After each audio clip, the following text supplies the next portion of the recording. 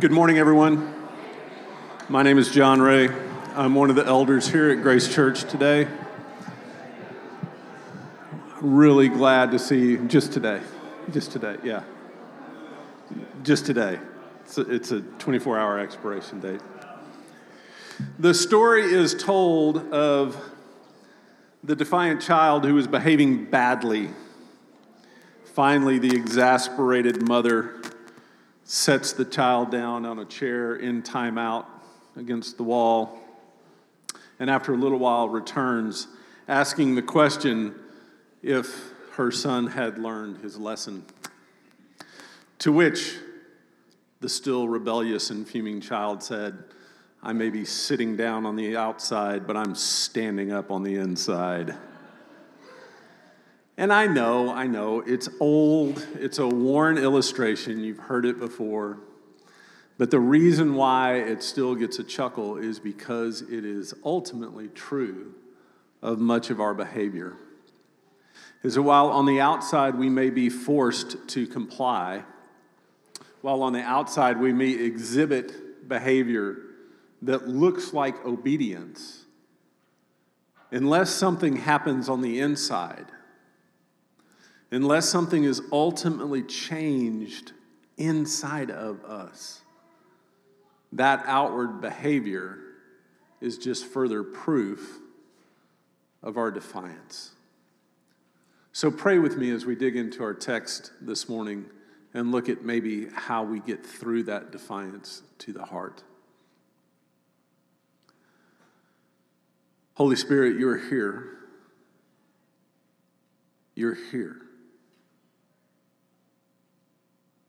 We have come to this place to worship, to be reminded, to proclaim,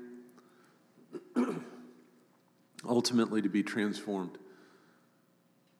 We are gathered here, regathered here in fellowship, in worship around this table, to be sent back out into the world as agents of reconciliation, as witnesses to your kingdom, as proclaimers of your reign, Jesus.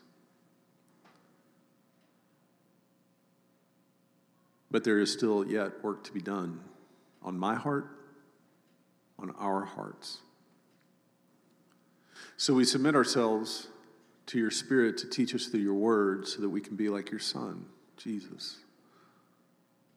Abba, do these things, we ask, in the name of that Son, Jesus. Amen.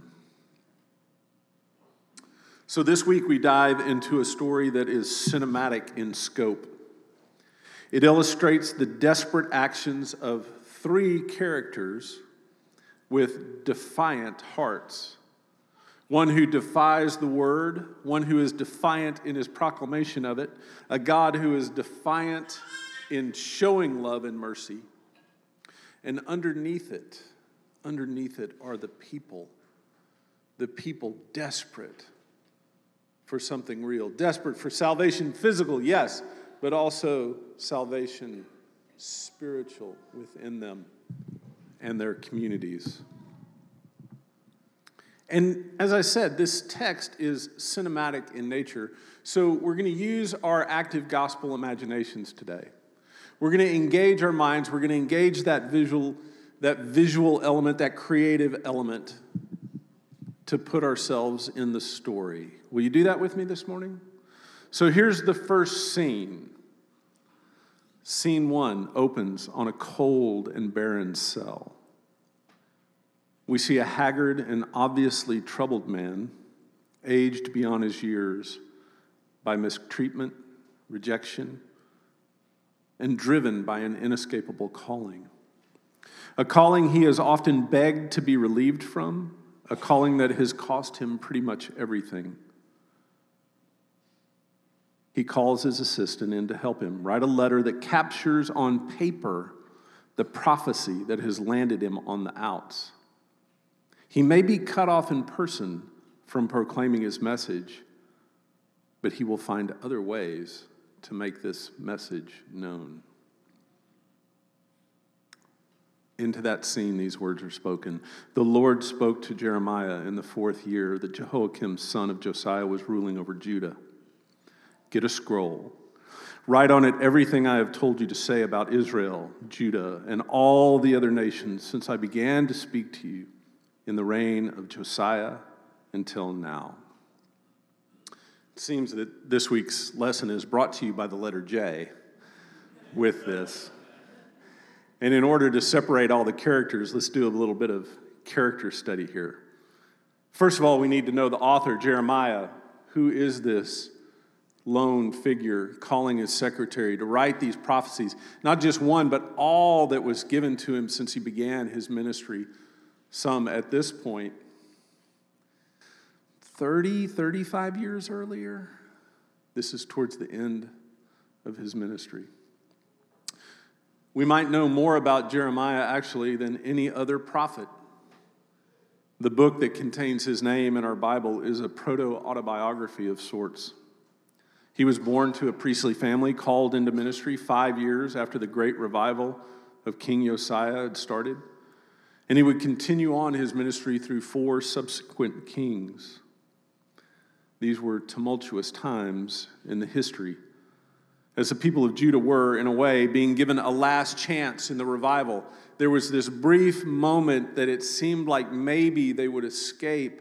Maybe they would finally be reestablished. Maybe after this history, this long history of ups and downs since the establishment of the kingdom under King David, might finally again flourish in peace.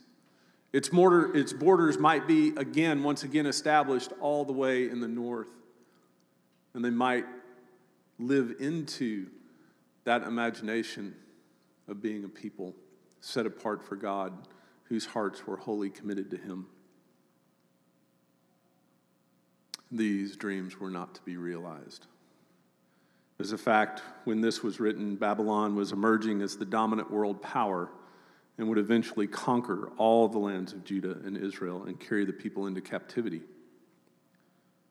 Jeremiah would live through it all, see it all, prophesy and lament, suffer and comfort through it all. And in the end, Jeremiah would die in exile with his people. Jeremiah is the author of the letter, but he's writing it to the people. It ultimately is going to fall into the hands of one Jehoiakim. Jehoiakim was Josiah's son, the second king to rule after his father and after his brother was carried off into captivity. Jehoiakim was strong-willed and wicked. He persecuted Jeremiah to no end. And then we have Josiah, who we've mentioned. Josiah is one of among the handful of kings of Israel and Judah who is remembered as a good king, a righteous king, which is all the more incredible when you consider that he was crowned king at 8 years old. Which 8-year-old among our group here do we want to crown as king to rule? And yet God had mercy, and Josiah was a good king. He restored the worship of God in the temple. He had the temples and the places of worship to the idols and the pagans destroyed.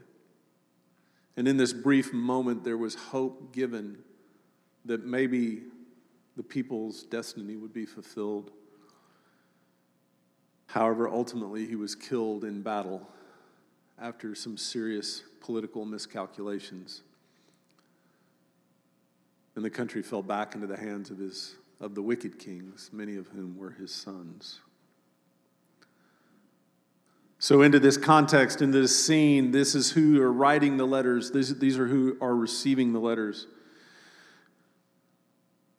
God says this, perhaps when the people of Judah hear all about the disaster I intend to bring upon them, they will all stop doing the evil things they have been doing. If they do, I will forgive their sins and the wicked things they have done. Here is the plaintive cry of Jeremiah, of all the true prophets and of the very heart of God that cry out, don't you see? Don't you see where your sin is leading you? Don't you see that it is costing you everything?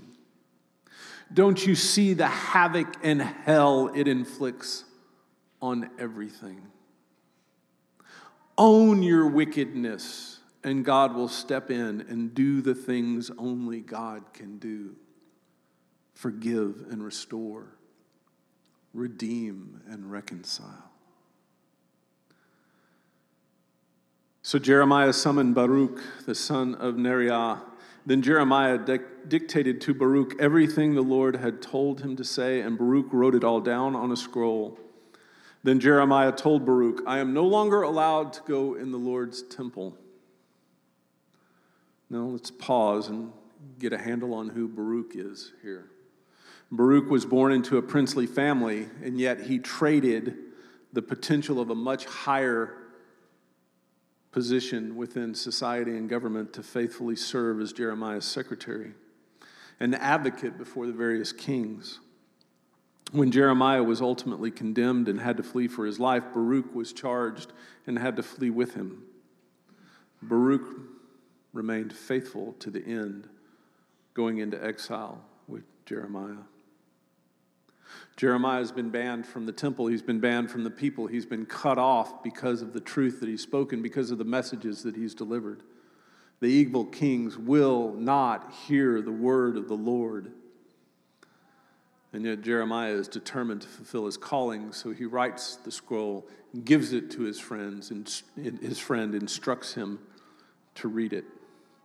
He says this, so go down there. The next time all the people of Judah come from their towns to fast in the Lord's temple, read out loud where all of them can hear you what I told you, the Lord said, which you wrote in that scroll. Perhaps then they will ask the Lord for mercy, and will all stop doing the evil things they have been doing, for the Lord has threatened to bring great anger and wrath against his people. So Baruch, son of Neriah, did exactly what the prophet Jeremiah had told him to do. He read what the Lord had said on the scroll in the temple of the Lord. So here's our second scene. We go from the cell where the scroll is written to the courts of the temple where the people have come. Israel, the tribes to the north have already fallen. Things are looking grim. The people in one last religious posturing flood to the temple, fasting and praying for deliverance from the looming threat of the mighty Babylonians. This was not a regular fast. This was not a feast. This was called in a time of emergency that the people have come. The people are looking for hope. Would God speak to them? Would God deliver them again? To them, the scroll of Jeremiah's message is read. And we don't know exactly what was on that scroll. We don't have the exact words that were written. Many think that they are the words that we will consider in just a moment. And no doubt they will be characterized by what we are going to come to read. What we do know is that the scroll was read. Every word of it. Not only that, but the message reached the ears of the king. And that's where our scene takes us now.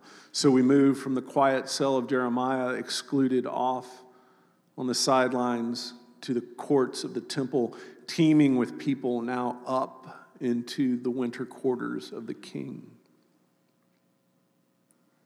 And let's not be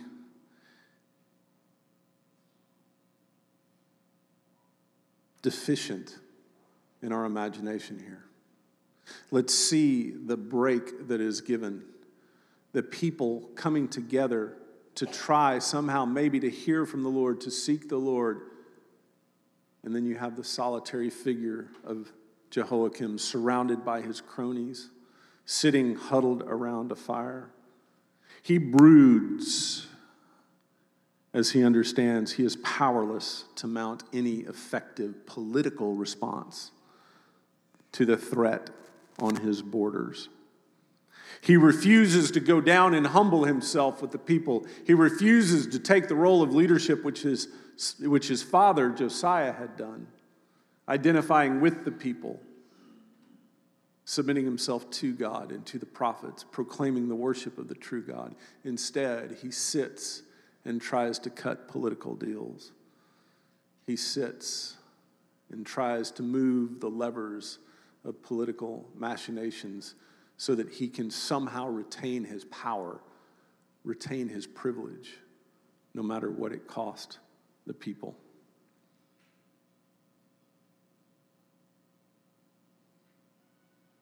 The king sent Jehudi to get the scroll. He went and got it from the room of Elishama, the royal secretary. Then he himself read it to the king and all the officials who were standing around him. Since it was the 9th month of the year, the king was sitting in his winter quarters. A fire was burning in the firepot in front of him. As soon as Jehudi had read 3 or 4 columns of the scroll, the king would cut them off with his knife and throw them into the firepot. He kept doing this until the whole scroll was burnt up in the fire. Now, let's not be too quick to judge Jehoiakim here.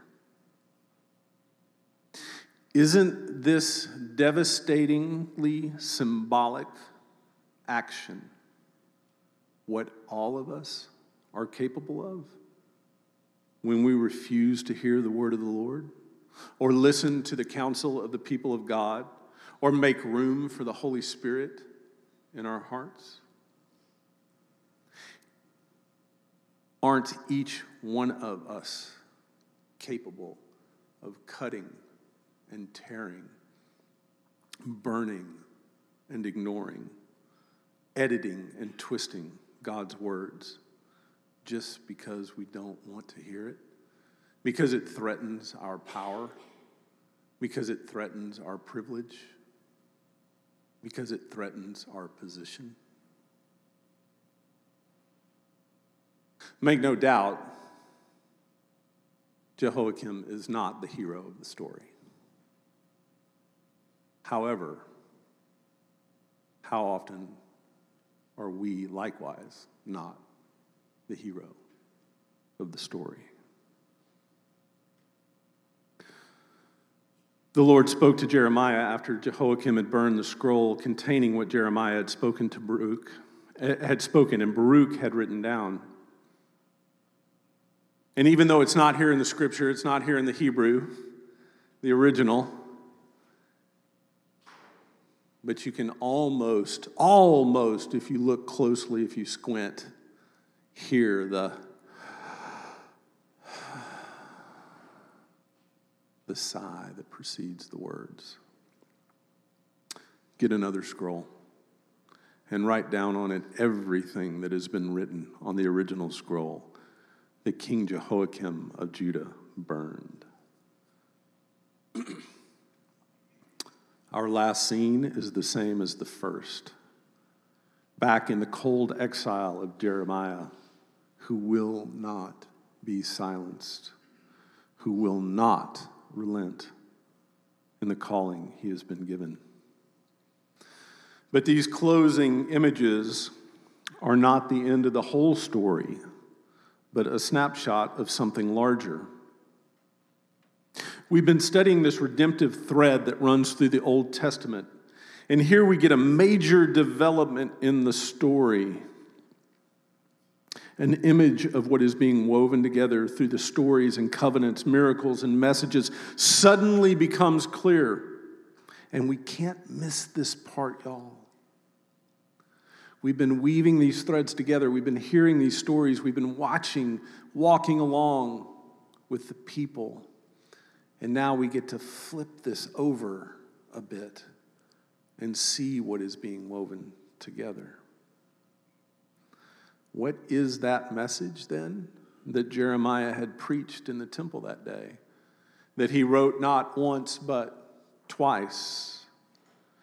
We don't know for sure, but we can be confident that one of his messages, maybe the summation of all of his messages, was recorded in chapter 31. And that's where we look now. Jeremiah 31, verses 29 through 34.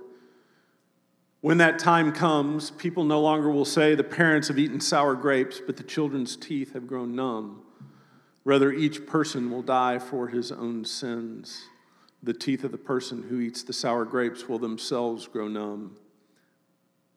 And listen, hear it, Grace Church. Indeed, a time is coming, says the Lord, when I will make a new covenant with the people of Israel and Judah.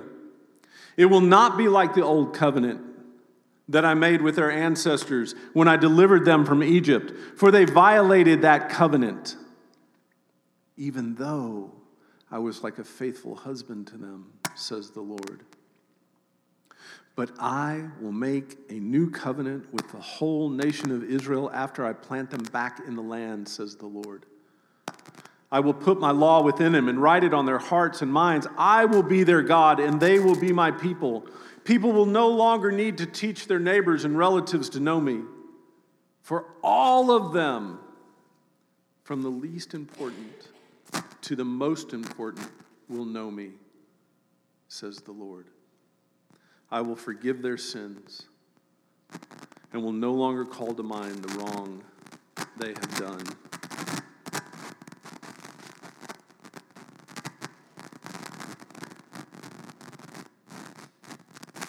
There seems to be a squirrel in the system. We got another mic? So,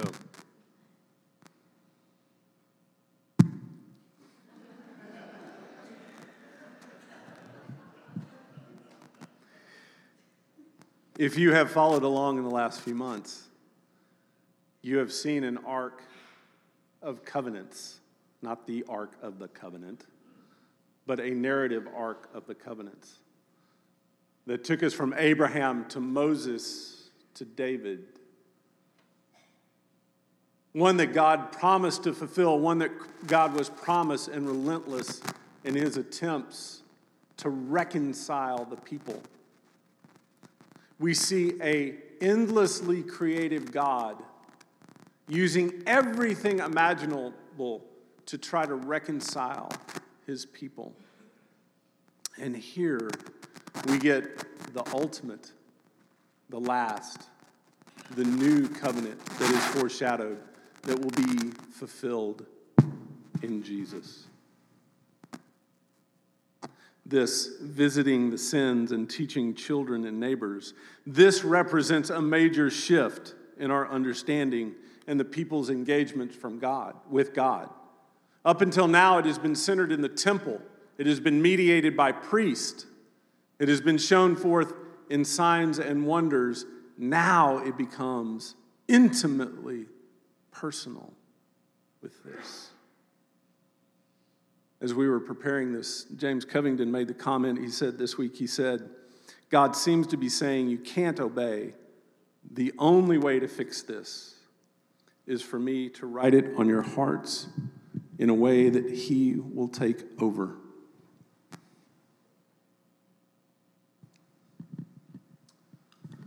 There are two models of God relating to his people, and we are transitioning between those models with this week. And there are two ways that we understood these and received these that ultimately prohibit us, from loving and obeying God or receiving it and living into that. There is the model of threat and rejection, of being inadequate. And there is the model of covenant, where we are not being rejected but reconciled and being transformed. And all these portend what Paul would talk about in Galatians when he says, I will put you as new believers, we, the church, have been given the spirit of adoption, which calls out, Abba, Father. It all starts to come to voice, starts to come to fruit here. How we perceive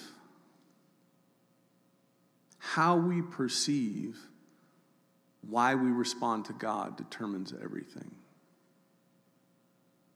There's either moralistic ordering, threat, bribe, blessing, cursing, competition, or there is relational flourishing. The call to life from death that results in deep connection. Let me say that again. Are we obeying as the people once thought, out of moralistic ordering, somehow to fulfill some obligation, to earn God's love, to secure our future? Or are we responding from relational flourishing, understanding what God has already done, receiving into each and every heart the love which God has shown, and therefore living from that? This is the choice, and this is the destiny that is given to us in the new covenant. We see for weeks now how God has repeatedly reached out to us. In the stories from the beginning, from Adam and Eve, all through the stories we have read, God has been relentlessly creative. Arks, bushes that burn but don't, stone tablets, giant fish, angels with hot coals, and now letters from prophets.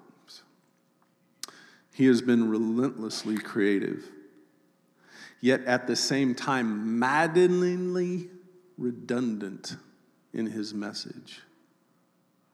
His love for us, his faithfulness to us. That is the drumbeat message that comes through every significant sign, wonder, covenant, and promise. We see through these stories that God is continually closing the distance that was created. Evermore, God is moving closer, moving closer, moving closer. And yet, in the midst of this, living with this tension, it's not necessarily a bad thing.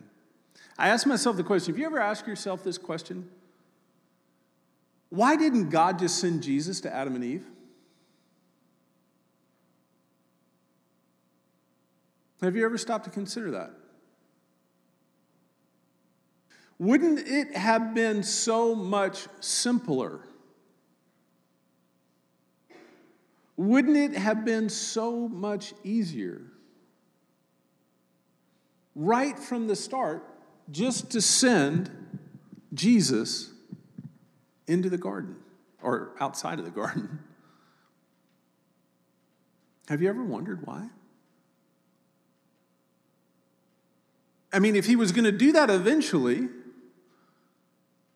why not then? I don't know the answer.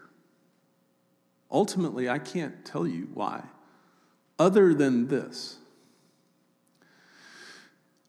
Our name is Israel.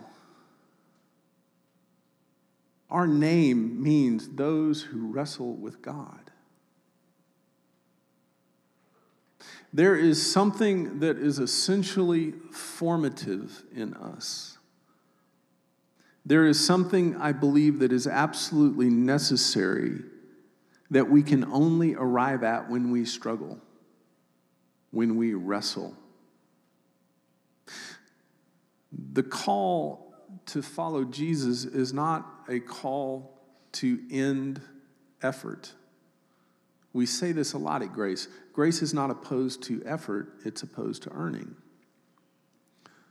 In fact, much of the effort that we give will only increase as we follow Jesus. But there is something essential in that wrestling that we have to do, that we have to come to.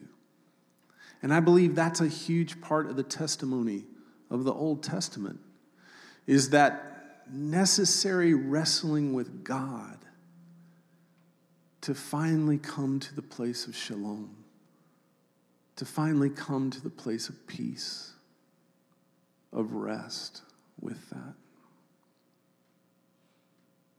There is a certain degree also, not just in the testimony of the Old Testament, but in our personal lives, that is necessary for us to wrestle. It's necessary for us to grow, to change, and to be transformed. And we have to embrace that. That wrestling all centers around one essential question. Is love the basis for your being? Is God's love the basis for your being? The motivation for your heart and actions, the root of all your relationships? To put another way, are you still trying to work for God's love? Or are you living from it?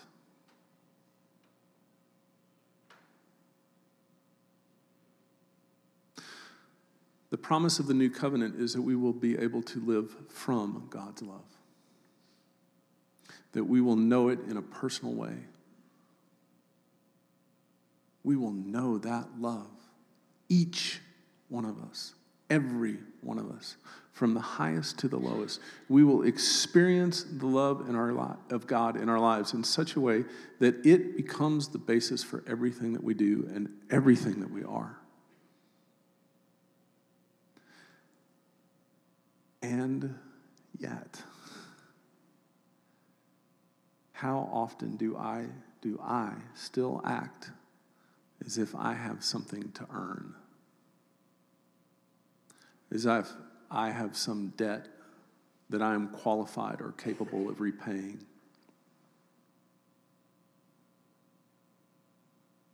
And when we act from that sense of earning, it is disastrous in its effect. It taints every relationship. It brings disease and death and destruction, competition and control, manipulations and machinations of every kind. We must reject that, Grace Church. We must be people who live from God's love, not for it.